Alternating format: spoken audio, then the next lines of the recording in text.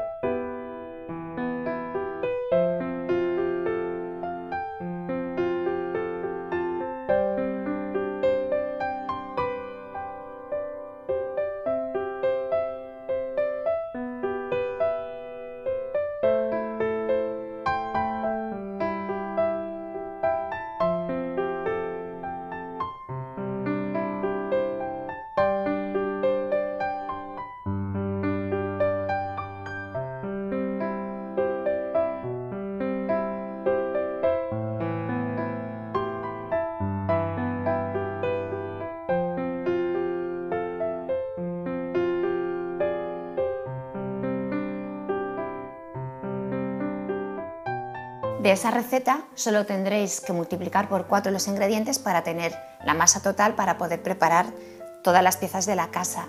Y como truco, para que quede incluso mejor, más fina, podéis moler el azúcar moreno para que no se vea el grano y quedará mucho más estético.